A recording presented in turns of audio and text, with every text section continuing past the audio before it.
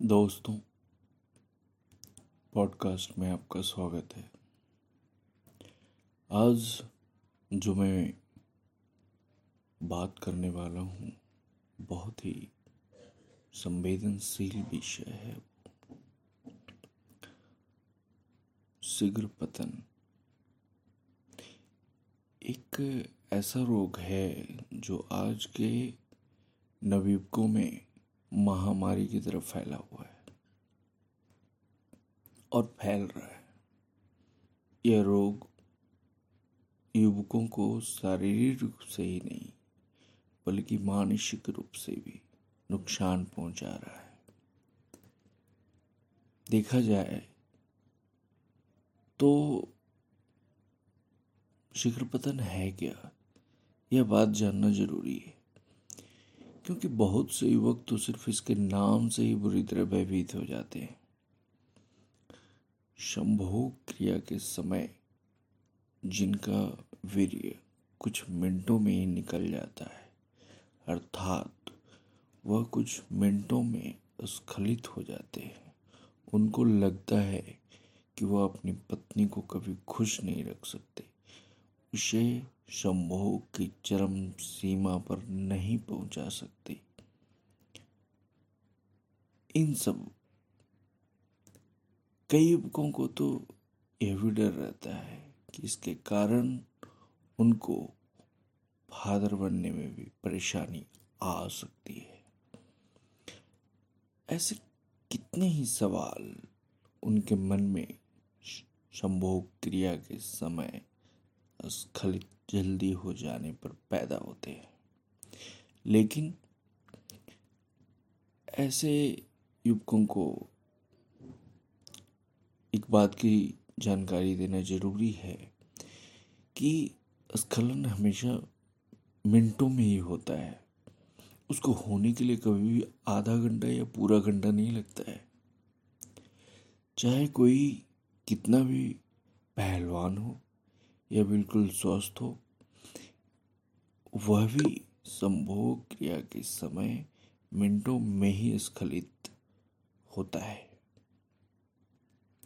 बहुत से लोगों में आदत होती है कि वह अपने दोस्तों के सामने कहते हैं कि मैंने अपनी पत्नी के साथ सेक्स किया तो उस समय मेरा लिंग उसकी योनि में पहुंचने के बहुत देर तक स्खलित नहीं हुआ। ऐसे में अगर उसका दोस्त अपनी पत्नी के साथ सही तरह के सेक्स संबंध बना भी रहा होगा तो भी उसे महसूस होगा कि मैं तो संभोग क्रिया के समय उससे जल्दी स्खलित हो जाता हूँ। इसका मतलब मुझे शीघ्र पतन का रोग है।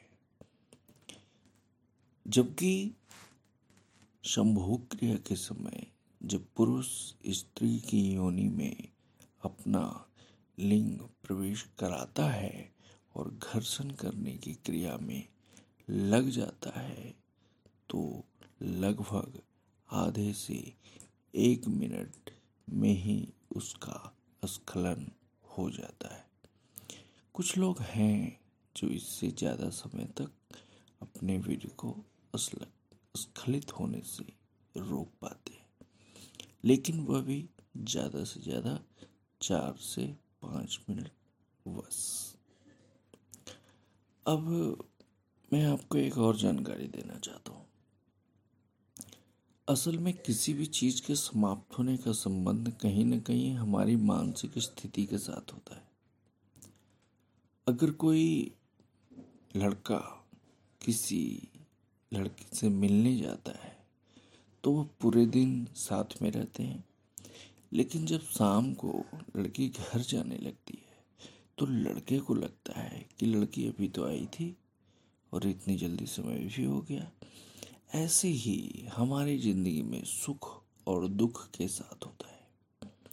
अगर इंसान सुखी है तो सुख में उसका समय पंख लगाकर उड़ जाता है, लेकिन अगर उस पर दुख आता है तो उसका एक एक पल सदियों की तरह बीतता है। यही बातें स्खलन पर भी लागू होती हैं। समझने वाली बात है। कोई भी पुरुष संभोग क्रिया के समय जब अपने लिंग को स्त्री की योनि में प्रवेश करा के घर्षण किया करता है तो उस समय वह इतने ज़्यादा सुख और आनंद में डूब जाता है कि उस समय कोई ध्यान ही नहीं रहता है। उस समय 1 मिनट को भी वह यह समझता है जैसे एक पल ही हो। यहीं से उसके मन में शीघ्र पतन का भ्रम बैठ जाता है। लेकिन ऐसे पुरुष जिनका वीर्य संभोग क्रिया के समय आधे मिनट के बाद स्खलित होता है, उन्हें समझना चाहिए कि उन्हें किसी तरह की परेशानी नहीं है, वह बिल्कुल स्वस्थ हैं। और अगर आप देखें तो आपके मन में एक विचार और आता होगा कि आखिर इसका फिर सच्चाई क्या है, शीघ्र पतन का सच्चाई क्या है। यह सब तो आपको पता चल गया कि किस अवस्था तक व्यक्ति को नहीं सोचना चाहिए और उसको शीघ्र पतन का रोग है। अब बात आती है असली शीघ्र पतन रोग और उसके रोगियों की। बहुत से पुरुष जब स्त्री के साथ संभोग करते हैं तो उनकी लिंग स्त्री की योनि में पहुंचते ही स्खलित हो जाता है।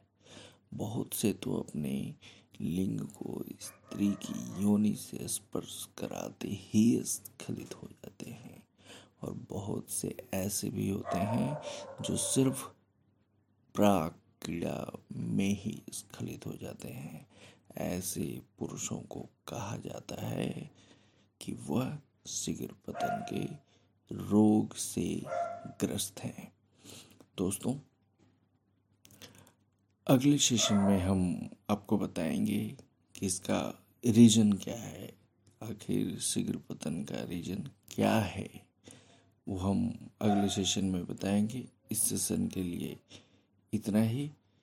बहुत बहुत धन्यवाद। Thank you.